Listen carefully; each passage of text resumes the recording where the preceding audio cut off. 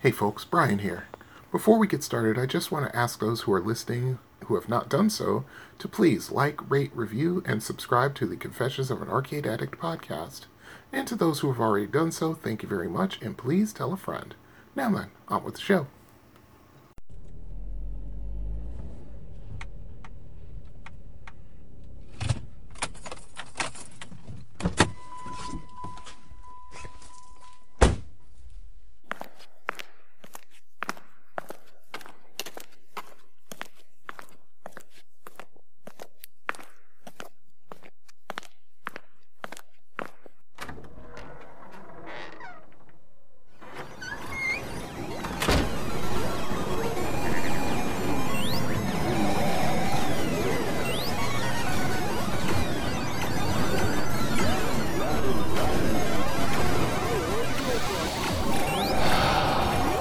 I'm home.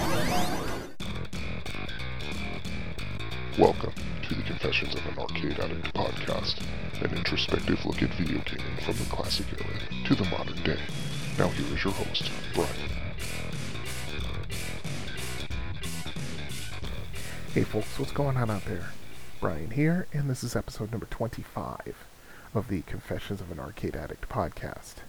Let's see, since last we met, not too much else has been going on. Of course, the quarantine continues. All the arcades in my area are shut down, and the governor extended the stay-at-home quarantine until, what was it, May 15th now? Because we are now at, what, April 27th. And so now we have to go through this for another 2.5 weeks or so. Hopefully within the next month or two, the curve is flattened enough where they'll start slowly restarting society. There's no other way to put it, really.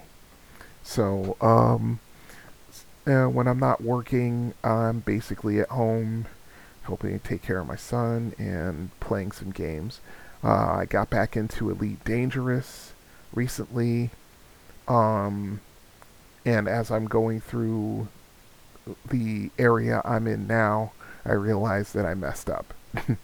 I took a journey, 23,000 light years away from the home system where myself and a group of other people call home, and I decided to take a trip all the way out to pretty much the other side of the galaxy. And once I got there, I realized I messed up. So at some point, I'm going to have to go back, and then I got to go back out here.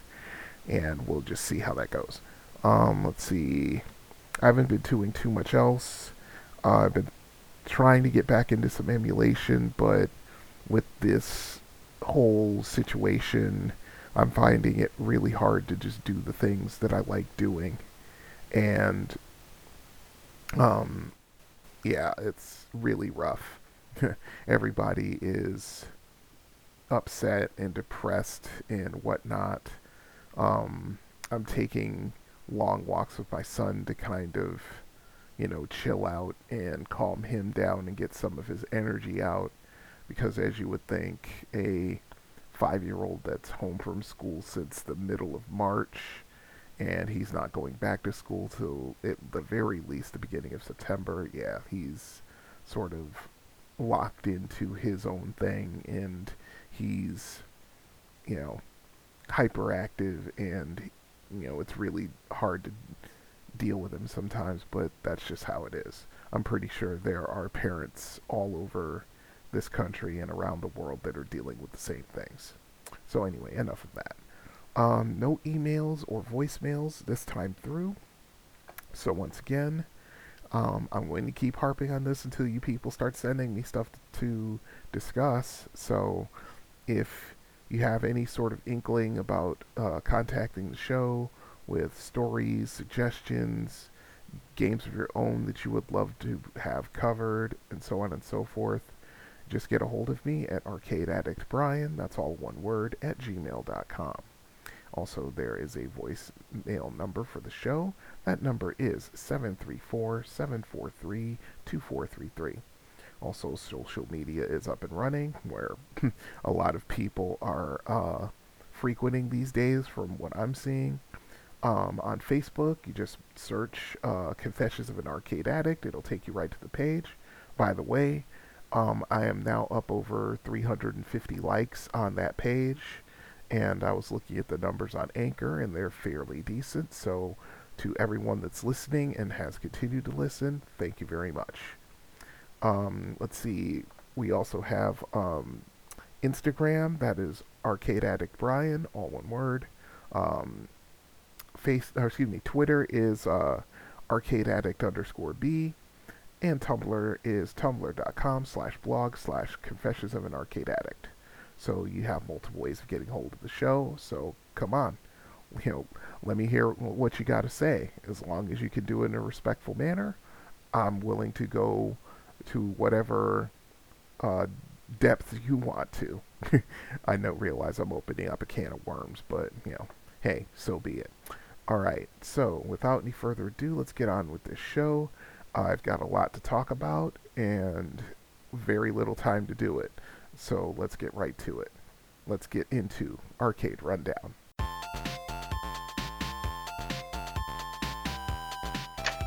Good morning, Mr. Phelps. Your mission, Jim, should you decide to accept it, is to make Stepan believe Townsend's information. As always, should you or any of your IM force be caught or killed, the Secretary will disavow any knowledge of your actions. This tape will self-destruct in 5 seconds. Good luck, Jim. Hey folks, Brian here, live on location as it were, in Farmington, Michigan, and this is Arcade Rundown.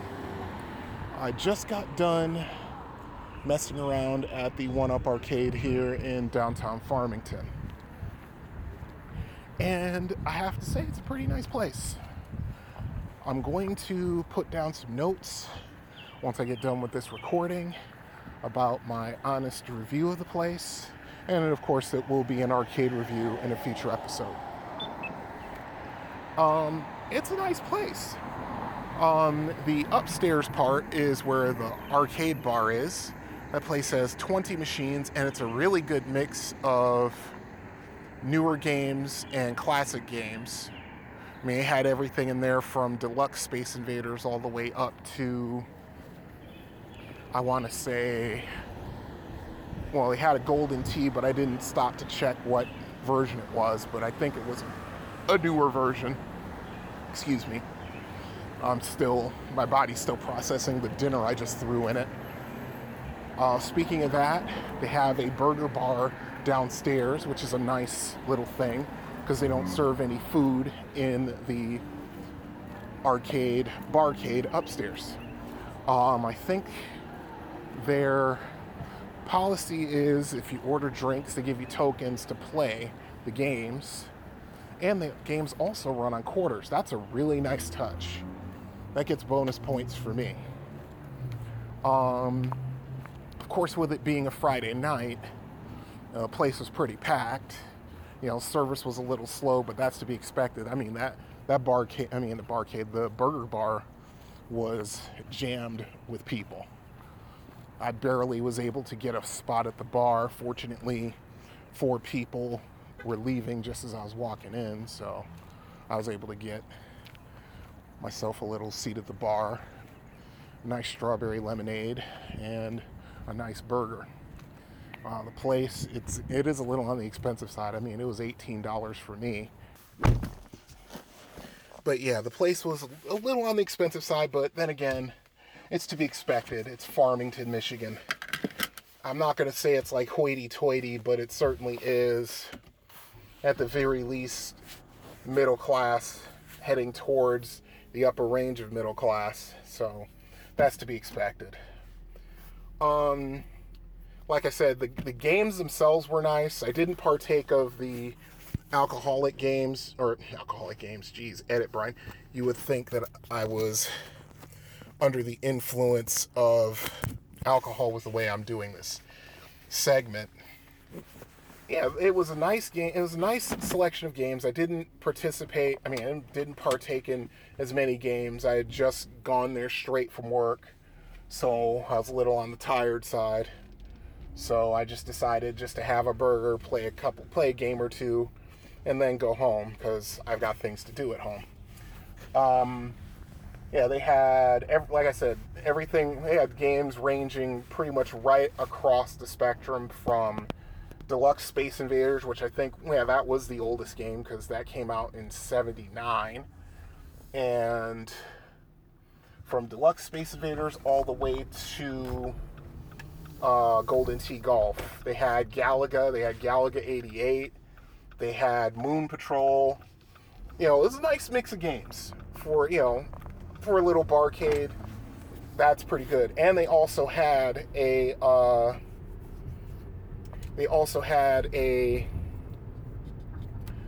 Nintendo Switch at the bar, which is another nice touch because you could just sit there, have a drink or two, and play as many games you want. I think when I left, there was a couple playing Mario Kart 8.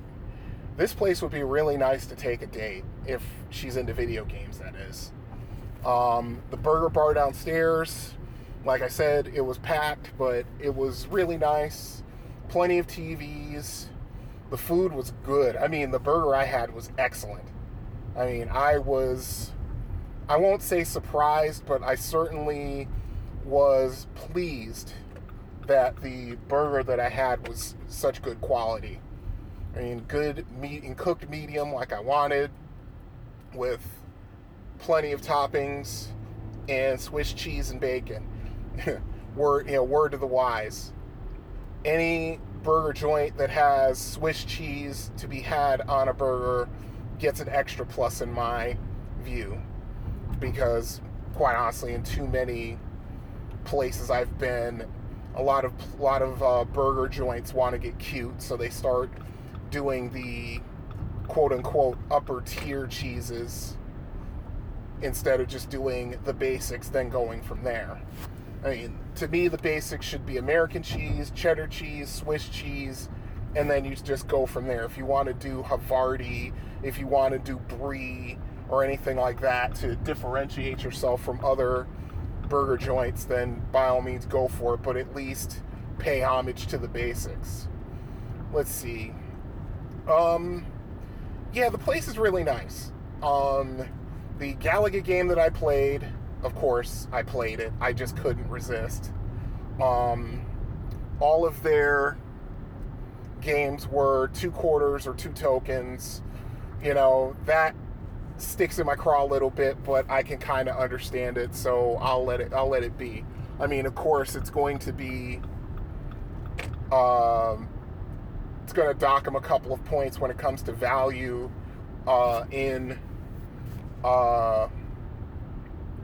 when it comes time for me to review this place in Arcade Review. But the fact that they were playing modern rock and ska versions of tunes from the 60s, 70s, and 80s, that was a plus. I found myself singing along to the rendition of Crazy For You by Madonna. It was kind of funny. But I can't remember what band does that, but it was really nice. It was really cool. Nice little spot. Right smack dab in the middle of downtown Farmington, on the corner of Farmington Road and Grand River Avenue. Fairly easy to get to. Parking is a little bit of a premium, especially if there's something going on in town. And I saw more than one couple walking around with lawn chairs. So that told me that, yeah, indeed there was something going on downtown, or at least close to it. But I was able to find a parking spot and just walk to the barcade from there. But yeah, all in all, definite positive experience. Like I said, it's a little bit expensive, but considering where it is, I'm not exactly surprised. So yeah, definitely somewhere to go if you're in this area and you're into video games and maybe your significant other's into video games, this is a nice place to go have a meal down at the burger bar, walk up the stairs into the barcade, have a couple drinks, have a little fun before going where you're going to go. So yeah, definite positive experience. I'll be going into more detail when I get around to doing the arcade review for this place. So now I am on my way to the grocery store to get groceries, and then I'm going home and hopefully have a nice, relaxing weekend. So until next time, this is Brian saying good gaming, have fun out there, au revoir. And now, are you experienced? I'm too old for this. Hiding in front seats like a teenager. Opie, I think I'm getting too old for this stuff. I'm getting too old for this. Listen, you was born too old for this. I'm getting too old for this. I'm getting too old for this. Lying wet-arsed in the heather chasing other men's cattle. I'm getting too old for this sort of thing. Maybe we're getting too old for this. What do you think, huh? I'm not too old for this shit. I'm not too old for this shit. You will not. We're not too old for this shit. We're not too old for this shit. We're not too old for this. Say it like you believe. We're not too old for this shit. Yeah. We're not too old for this I'm not shit. gonna buy a hemorrhoid cushion. We're not too old for this shit. Are you experienced? Missile Command. Yeah, this one. This was one of the major arcade hits that came to my home arcade back in 1980. And just from the way people were reacting to it, it was plain to see that it was a major, major hit in the arcades. But yeah, let me do a little read from Wikipedia and we'll see where we go from there. Missile Command is a 1980 arcade game developed and published by Atari Incorporated and licensed to Sega for European release. It was designed by Dave Thurer, who also designed Atari Vector Graphics game Tempest from the same year. The Atari 2600 port of Missile Command by Rob Phillips sold over 2.5 million copies. I own one of them, or at least I used to. Let's see. The player's 6 cities are being attacked by an endless hail of ballistic missiles, some of them which split like multiple independent re-entry vehicles or MIRVs. New weapons are introduced in later levels, smart bombs that can evade a less than perfectly targeted missile, and bomber planes and satellites that fly across the screen, launching missiles of their own. As a regional commander of 3 anti-missile batteries, the player must defend 6 cities in their zone from being destroyed.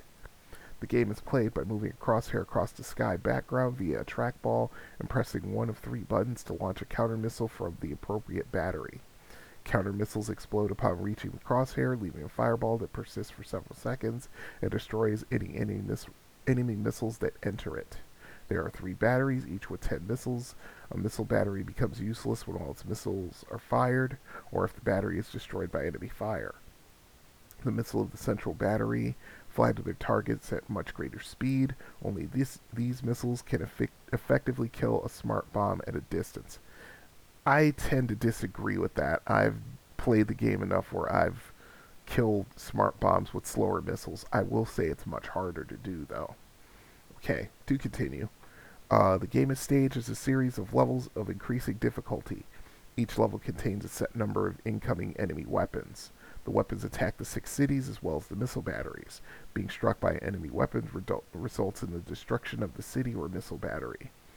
Enemy weapons are only able to destroy 3 cities during one level.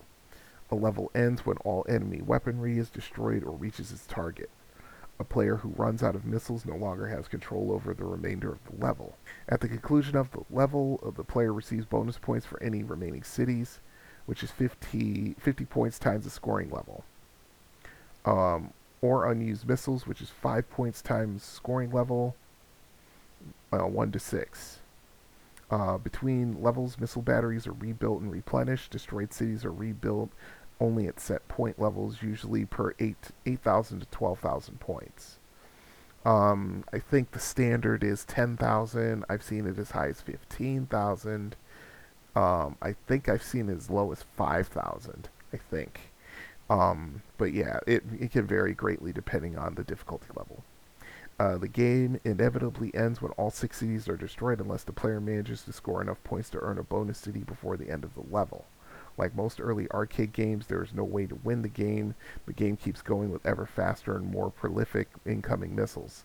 The game then is just a contest to see how long a player can survive. On conclusion of the game, the screen displays the end rather than game over, signifying that in the end, all is lost. There is no winner. This conclusion is skipped, however, if the player makes the high score list and the game prompts the player to enter his or her initials. The game features an interesting bug.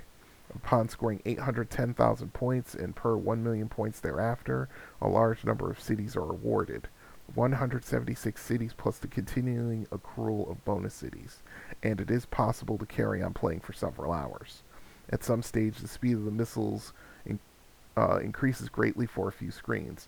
On the 255th and 256th yellow screens, known as the 0x stages, the scoring increases by 256 times the base value. For good players, these two 0x stages could earn over 1 million points.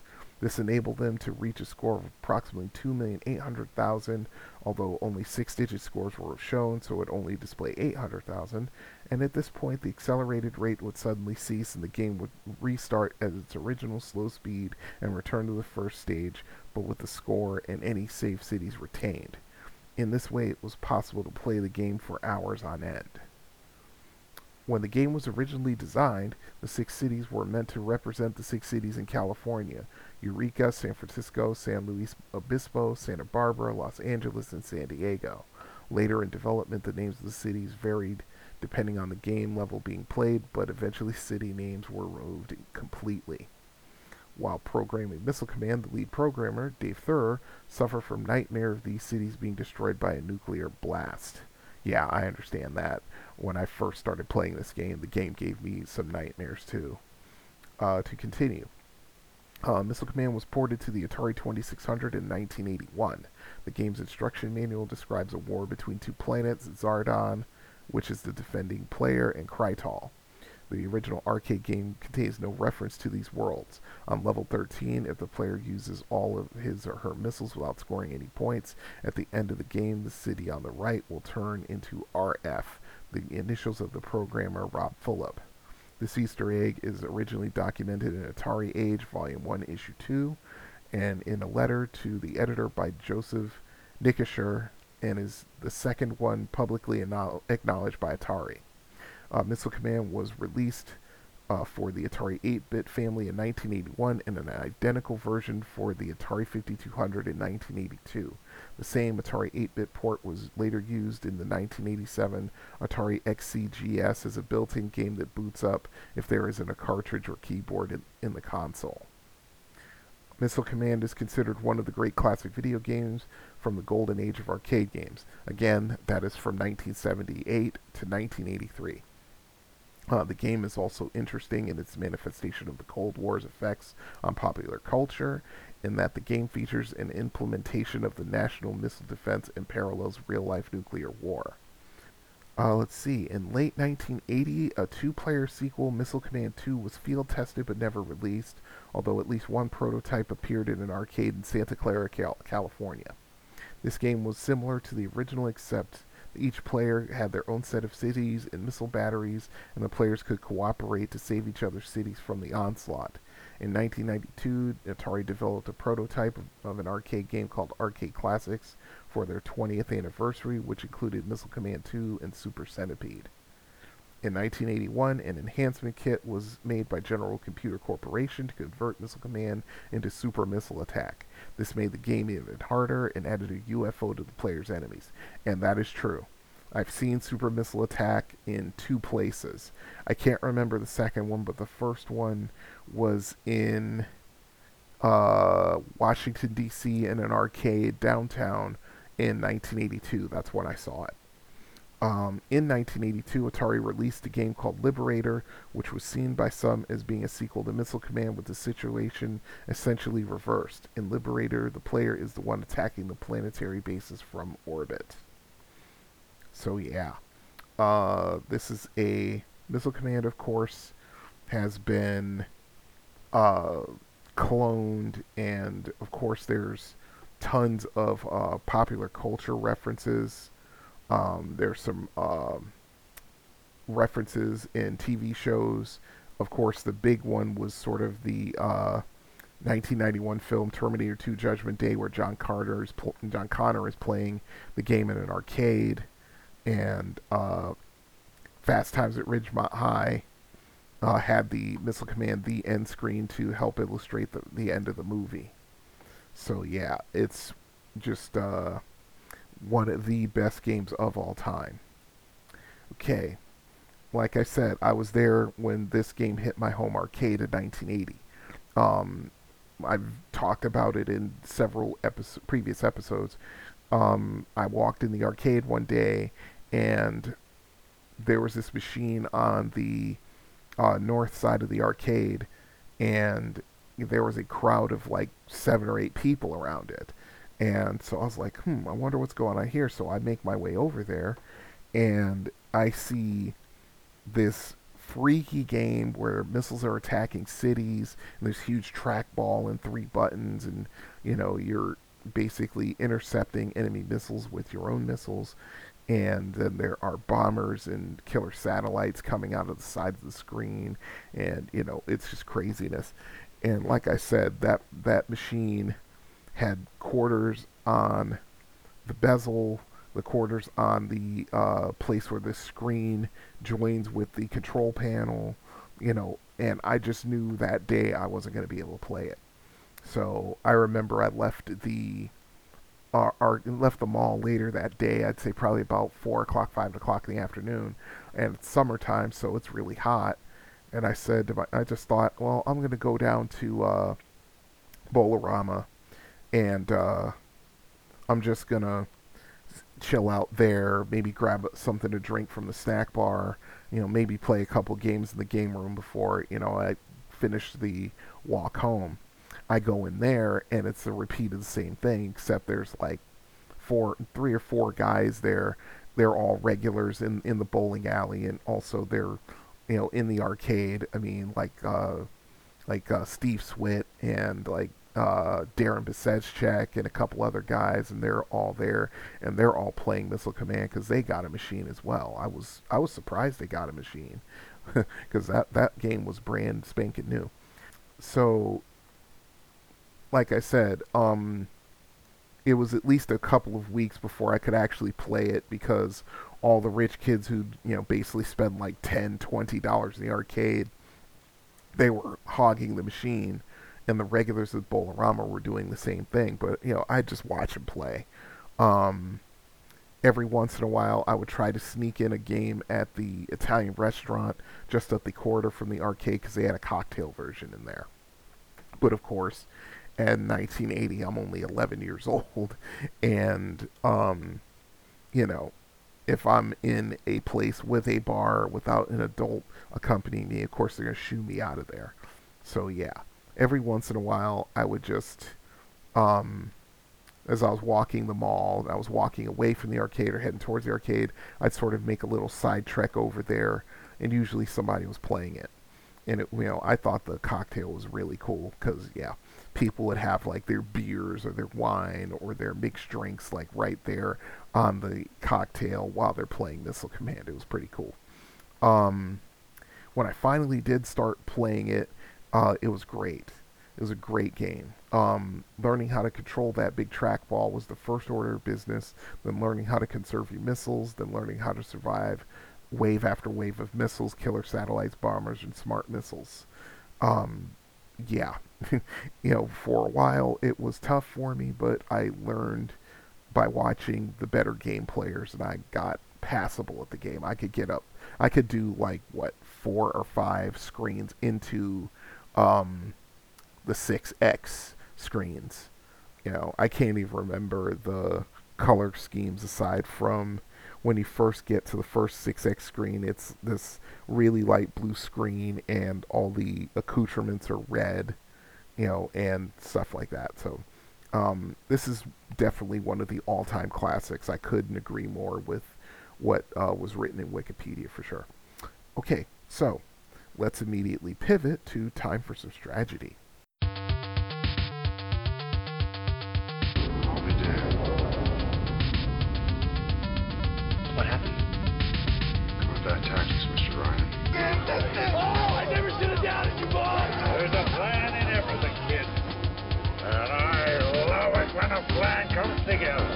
Hey, it's about time for me to employ a little strategy. Time for some strategy. Okay, the secret to getting good at missile command is precision. You have to be precise with your movements, precise with your missile fire, and to conserve as many missiles as you can. Take out when the bombers and killer satellites come out, kill them quickly because they can seriously ruin your day, especially on later waves. When you first see them in the second screen or the second screen of the 1X, they're up high in the sky. They're near the top of the screen at first, but as you progress through the screens, they start coming out at lower and lower areas until they're like just above your missile bases in your cities, which gives you like zero reaction time to deal with them, because they'll come out, they'll be out for maybe like 1 or 2 seconds, then they'll start dropping missiles, and then they start moving across the screen quickly. So yeah, it's tough. Let's see. In the early stages, you want to see where the missile flight paths intersect and use an ABM to take them both out. Like the Wikipedia said, some missiles will MIRV, which means they'll split off into multiple missiles, as few as like 2, and as many as like, oh my god, I think like 7 or 8. Yeah, when that happens, usually, yeah, that's tough to deal with. It behooves you to intercept them as soon as possible. Starting at wave 3, not wave 3, that's more like wave 7. It's in the 3X. It's the second screen on 3X. That's when you start seeing smart missiles coming down. Precision is the key. You want to conserve as many missiles from the center base as you can, because those missiles are your best defense to destroying smart missiles. It's not impossible to destroy them with the slower missiles, but it is really, really hard. Okay, starting on the 4X, we'll start having to use the wall method to destroy incoming missiles, because they'll simply be moving too fast for you to intercept them individually. I do remember when I first was getting to know Mark and he was playing Missile Command, he could actually move that cursor around fast enough to he could intercept missiles going into the 4X, I think, but when it came to the 5X, you had to use the wall method because they're just moving way too fast. When you first start doing it, you pick a point about halfway up the screen, maybe little bit lower. You move to one side of the screen, and once you start seeing the missiles come flying down, you move the cursor quickly across the screen, firing missiles from your side missile bases to form a wall of explosions as the missiles will run into and destroy themselves. Once you get to 5X and 6X and further on from there, everything is going to start moving faster, and your wall will have to be set up lower and lower on the screen to give yourself the best chance to survive. Another tactic is to let all of your cities to be destroyed save one on levels 5 and 6 and further on, and defend that city against all comers. Much less ground to cover, but the downside of that is that once missile or smart bomb gets through and destroys the city, game over. I mean, I've seen scores of, 100,000, 200,000, 250, 300,000. I'm trying to remember my highest score on the arcade Missile Command. It was like, 150,000, somewhere in there. On the Atari 2600 version, which is much easier to play, although it can be really hard too if you use the difficulty switches and you go to certain games. Highest score I ever got on that Missile Command was like 680,000 or something like that. I can't remember exactly what the score is, but it's a score that I've never tried to beat. Missile Command was one of the first games I got for the 2600, so yeah, I got a really, really rapid head start on that. But yeah, it, like I said, classic game. Um, it's not easy to learn, and it's even more difficult to master. But if you're game for it, yeah. Let's see. The arcade in Brighton has a Missile Command machine. Uh, Pinball Pete's has a Missile Command Centipede Millipede machine. Let's see. There's another place I saw a Missile Command machine. Oh, that's right. It was at what's the name? Off-World Arcade in downtown Detroit, I believe.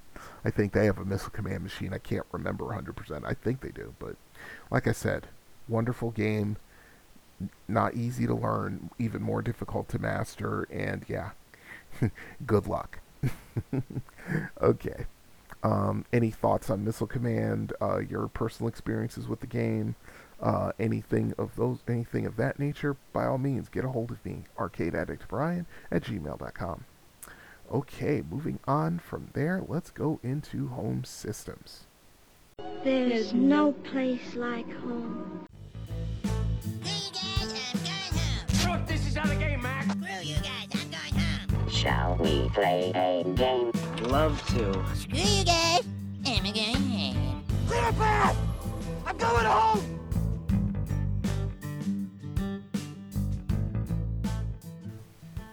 Okay, home systems. The Super Nintendo Entertainment System, or the SNES, if you will.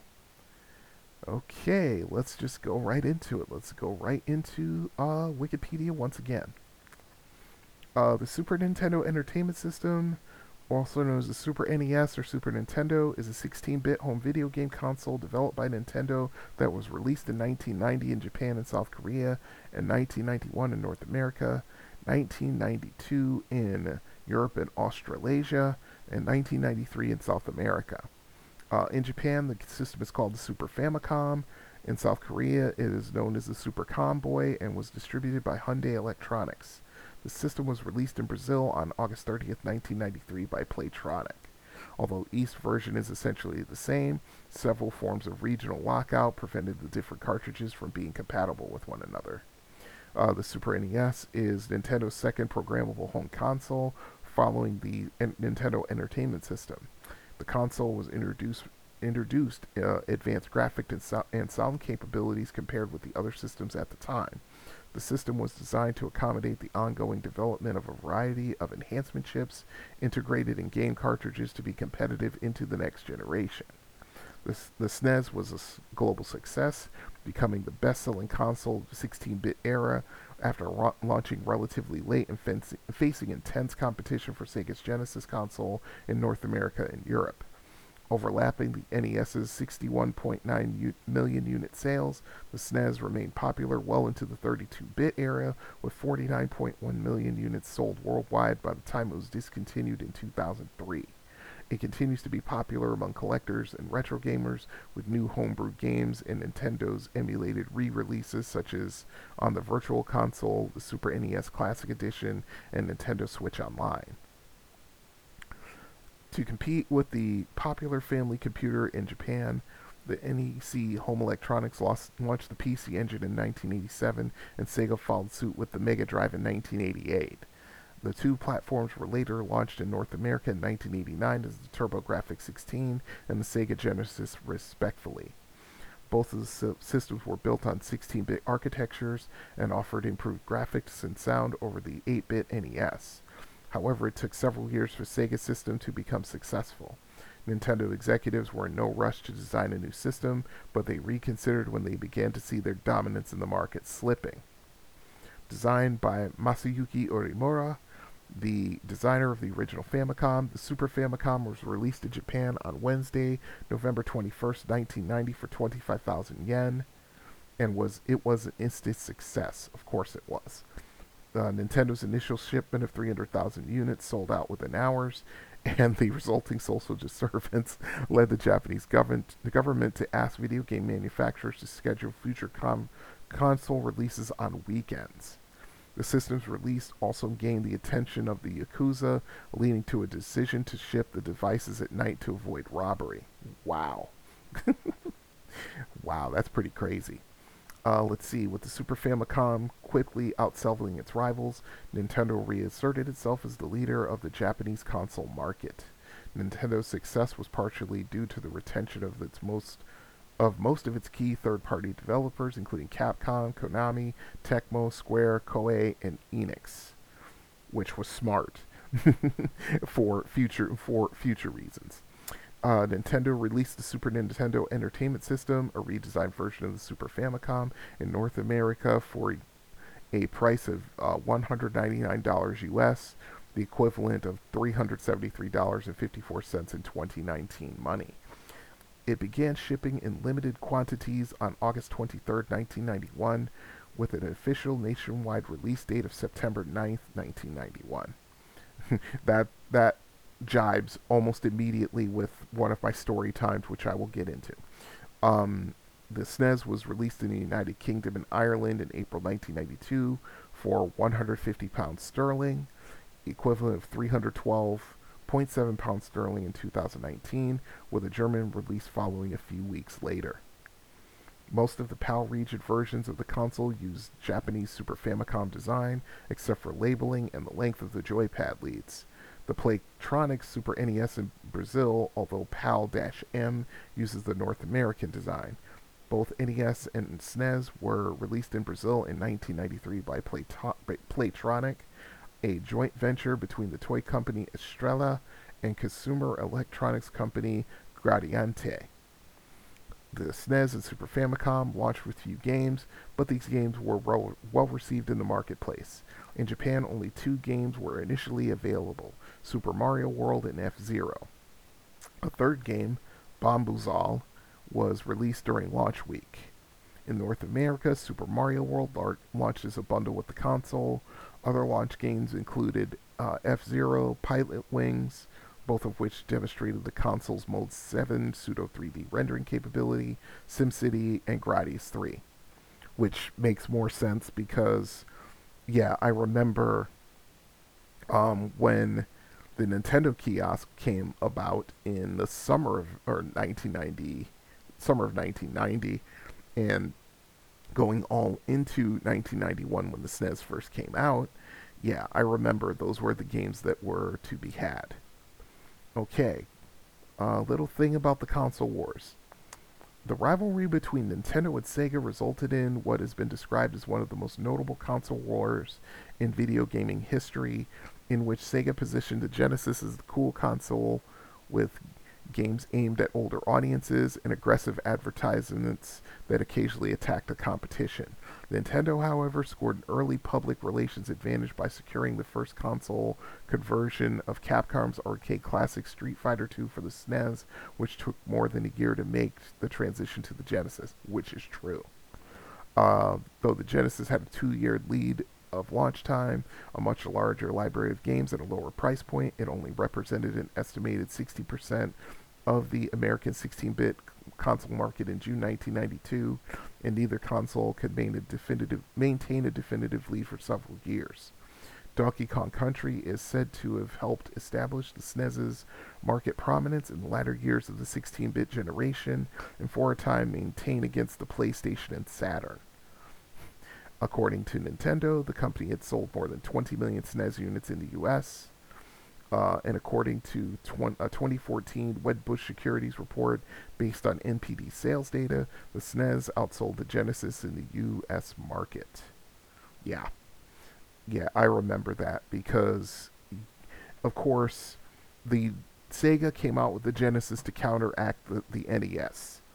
And because of that, they, of course, had tons of TV ads, and the most popular and most well-known being Sega does what Nintendo don't, which I thought was pretty nasty. And they had an advantage for a couple of years. Then the SNES came out, and everybody immediately started shifting in that direction. Alright, my personal experiences with this system are wide and varied.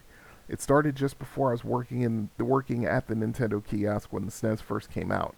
I was playing Gradius 3, Super Contra, and Super Tennis with the managers Anthony and Dave.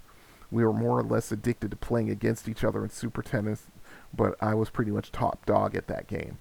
When I got the job at the kiosk in October of '91, I was selling systems to people that were Christmas shopping.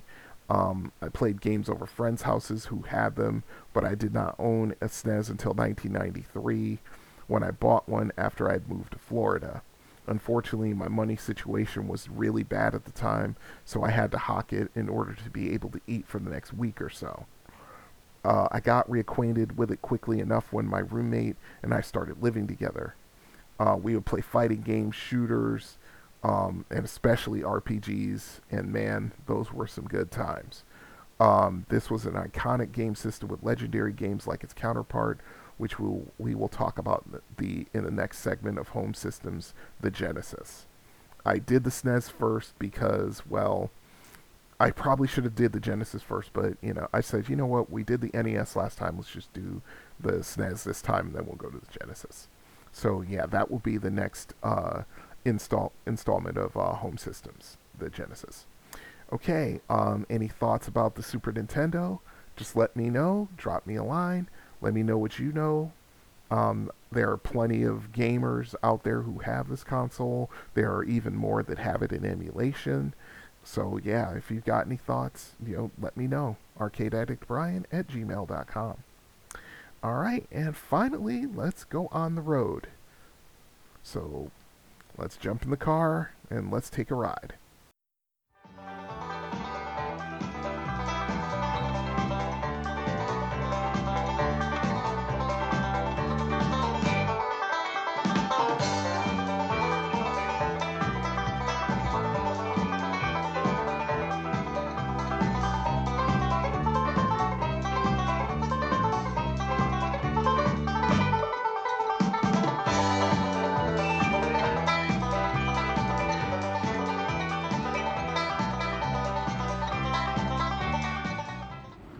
Hey folks, Brian here.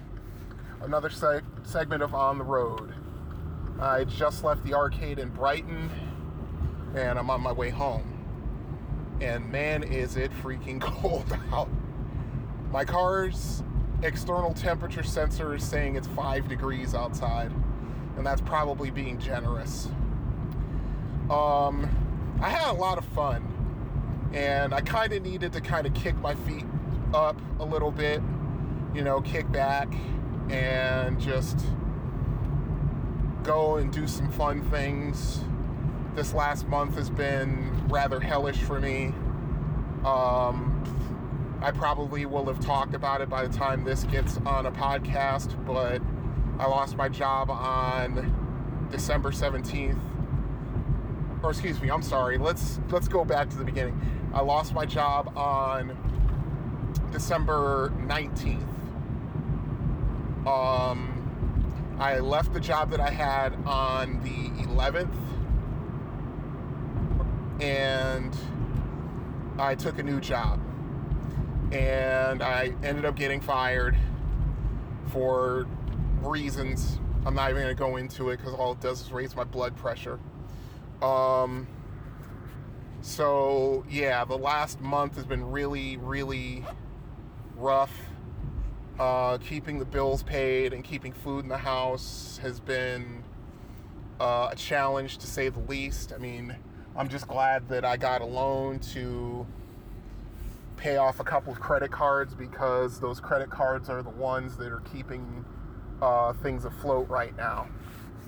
I do have a job interview coming up on Wednesday, so hopefully by the time you guys listen to this, I'll have been gainfully employed for a while. So I haven't had the chance, and because I've been feeling kind of down and kind of stressed, I hadn't had the chance or the desire really to go to the arcade in Brighton. They are still rocking it. They took a bunch of the games on the ground floor and moved them over to the west side wall and put in a bunch more pinball machines. I want to say they've got like 25 pinball machines now. I mean, it's pretty serious what's going on with them as far as pinball goes. They have the newest machine, the Beatles. They just got it. I saw it on their Facebook page. I saw Jack Danger playing it and demoing it at Stern headquarters. I want to say it was sometime last month, and so they're still kicking butt. I mean, the place is just as good as ever. I put up a bunch of high scores. I'm gonna put them on the Instagram account as soon as I get home. You'll probably see them long before you hear about this, but there it is. Let's see, what else is going on? Yeah, I put up a bunch of high scores. I straight nined the Galaga, but I messed up. I got rammed by one particular enemy instead of being shot. I mean, it still counts as a straight 9, but, you know, it is what it is. A younger guy was watching me play, and, you know, he was kind of impressed. I'm like, you know, he's like, I said to him, dude, I've been playing this game since it came out in 81. You know, I guess, well, when I'm clean shaven, apparently I don't look as old as I am. I don't look my age of 50 years old. I think I look probably in my 30s or even early 40s or something, but even then. I broke my high score on that Hyperspeed Ms. Pac-Man, if only by about, 10,000 points, because I messed up. Let's see, what else? The turbo was working, even though there's something up with the circuit board, because some of the sprites for the oncoming vehicles they're basically like white vertical blocks extending upwards out of the road. But yeah, I got the high score on that. I think I got like 15,000, which is good considering I haven't played turbo in any kind of seriousness since probably the middle 80s when was the last time I saw it. Let's see, what else? Played Bosconian, did okay there. Oh, that's right, I got my all-time high score on Robotron. Was it? I think it's either 891 or 901,000. But yeah, I mean, I only played it twice, which to me is more impressive. Usually I have to kind of warm up and kind of ramp myself up to play a game like that, but I found myself kind of in the zone in the middle of the game, and then just towards the end, you know, yeah, if you're not moving in a certain direction or immediately upon starting from where you lose a life, yeah, you get killed within like a few seconds. You can't even take like a second or two to assess the situation you're in. But I'm not complaining. I mean, if I got close to 1 million points, I'm very happy with that. Let's see, what else did I play? Oh, that's right, I got my all-time high score on Star Wars, 1,000,005. They have 2 Star Wars machines now. I think the one that I played, because the other one was occupied, the other one I still have my score of like 1,000,002 on it, which is actually pretty good. But my score of 1,000,005, it was the same difficulty as the one next to it, but instead of getting 1 shield back when you destroy the Death Star, you get 3, and that makes a massive difference.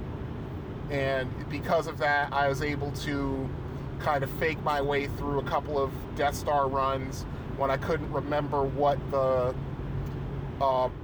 pattern was as to the walkways or the walls, because some of them only have 4 holes you can fly the X-Wing through.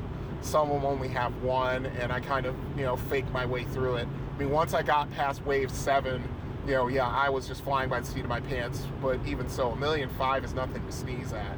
Unfortunately, I got top score with 1.7 million.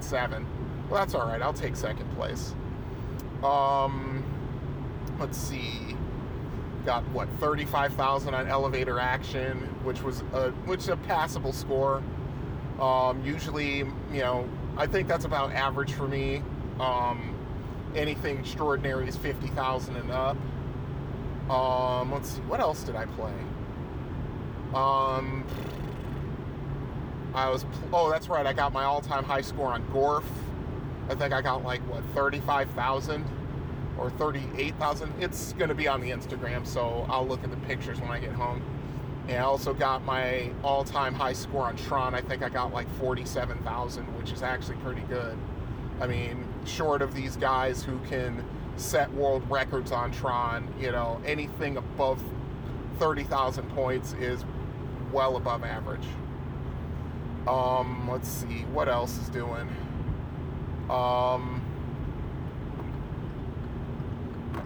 That was pretty much it. I mean, playing Galaga and straight nining it kind of took all of my attention, but at the same time, it's like, it is what it is. You know, I'm cool with it. Oh, look at that, it's a full moon. How about that? That might explain why I was doing so well tonight. I'm probably not going to go back to the arcade until I have gainful employment, even if it only takes me a small amount of gas and $10 on a Sunday to play as long as I like. But yeah, it's just one of those things where things have been a little bit stressful around the house, and I just needed, you know, a little bit of me time. So that's what I did. Let's see. So yeah, that's basically the reason why I decided to put advertisements on the show, because I really want to be able to do this podcast for as long a time as I can, at least a year, maybe 2. So that's the reason why I decided to do that. Anything that can help me get better apps and better equipment to record the podcast, I'm all for. I mean, I'm doing this off of my cell phone with a free voice recorder app, and it does pretty well. The problem is that I have to really do a whole bunch of things in editing to get the voice levels to a respectable volume, and it's a bit of a trial, actually. But you know, I'm doing the best I can, and we'll just have to see how it all turns out. Let's see. Not too much else going on beside that. I'm hoping once I get my new, get myself a good job and get myself in a little bit better of a place, I'm going to start going to barcades in the greater Detroit area, just to have, just to get out, number one. Number two, to get to new places, and I'm going to review them on the podcast, and just to kind of keep things going as far as the show goes. So that is something I need to do some research on, because I think there are 3 barcades in downtown Detroit, and from there I'm going to start looking at other places in the greater Detroit metro area. I mean, I've been to Marvin's Marvelous Machines, which is a novelty place / arcade in Farmington Hills. I've been there. I've only been there once, but you know, considering I was on a date, I didn't pay too much attention to everything going on. I mean, I could do a review if I really wanted to, but, you know, the memories aren't exactly 100% accurate. So I can just probably go there another time and just see what they've got. They may have changed some machines. They may not have. But anyway, what else?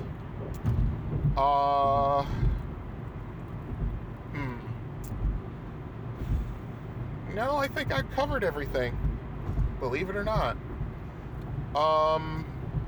So yeah, I mean, the show is going to continue on, you know, gainfully employed or not, as long as I have internet and as long as I have, you know, a functioning cell phone. Yeah, I will be still doing episodes because it's just something to kind of take my mind off of my situation. I put up episode 7 earlier this week. I'm going to be working on episode 8 probably next week and probably put that out. And then I'm probably going to start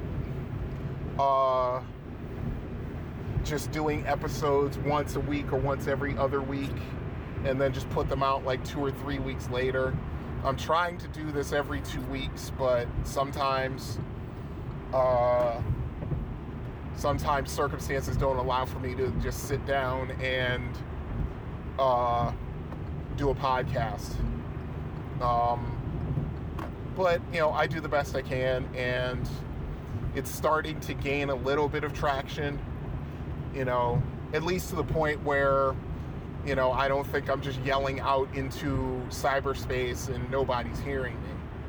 So, for those who are listening and you like what you hear, like I keep saying, tell a friend, especially, you know, any gamers out there, and let them know that, hey, here's another arcade podcast, but it's a little bit, it's done from a little bit of a different perspective. I've listened to a bunch of different arcade and video game podcasts.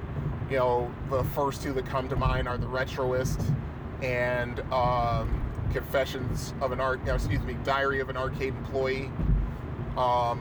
Those two, Vic Sage and Retroist, they are the direct inspiration for this podcast.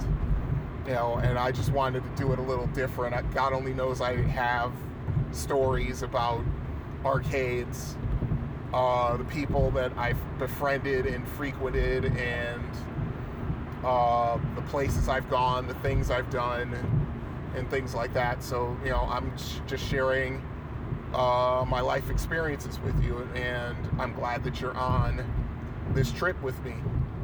And hopefully we can keep it going and it'll turn into something. Who knows? So, let's see. Yeah, one of the things I need to do is, aside from the Detroit area, I want to see if there's anything of note down in the Toledo area, and also down in, out by Kalamazoo, and maybe even if I have the money and I have the means to go out to Grand Rapids. I know there are a couple of places on Grand Rapids, I just haven't discovered them yet. And probably on my way out to Grand Rapids, I'm going to probably stop in Lansing and do the Pinball Pete's main headquarters in East Lansing. You know, just to see what they've got and do a little bit of a review there. Let's see what else. I think that's kind of it. So I'm still about 3 miles away from home, driving down US 23. Thank goodness the roads are dry as a bone. You know, last thing I need is to hit some black ice and wreck the rental car I'm driving. That would really suck. So I'm gonna just call it here. So until next time, this is Brian signing off, saying good gaming Have fun out there. Au revoir. This has been the Confessions of an Arcade Addict podcast. All music has been provided by Kevin MacLeod. You can find his music at incompetech.com.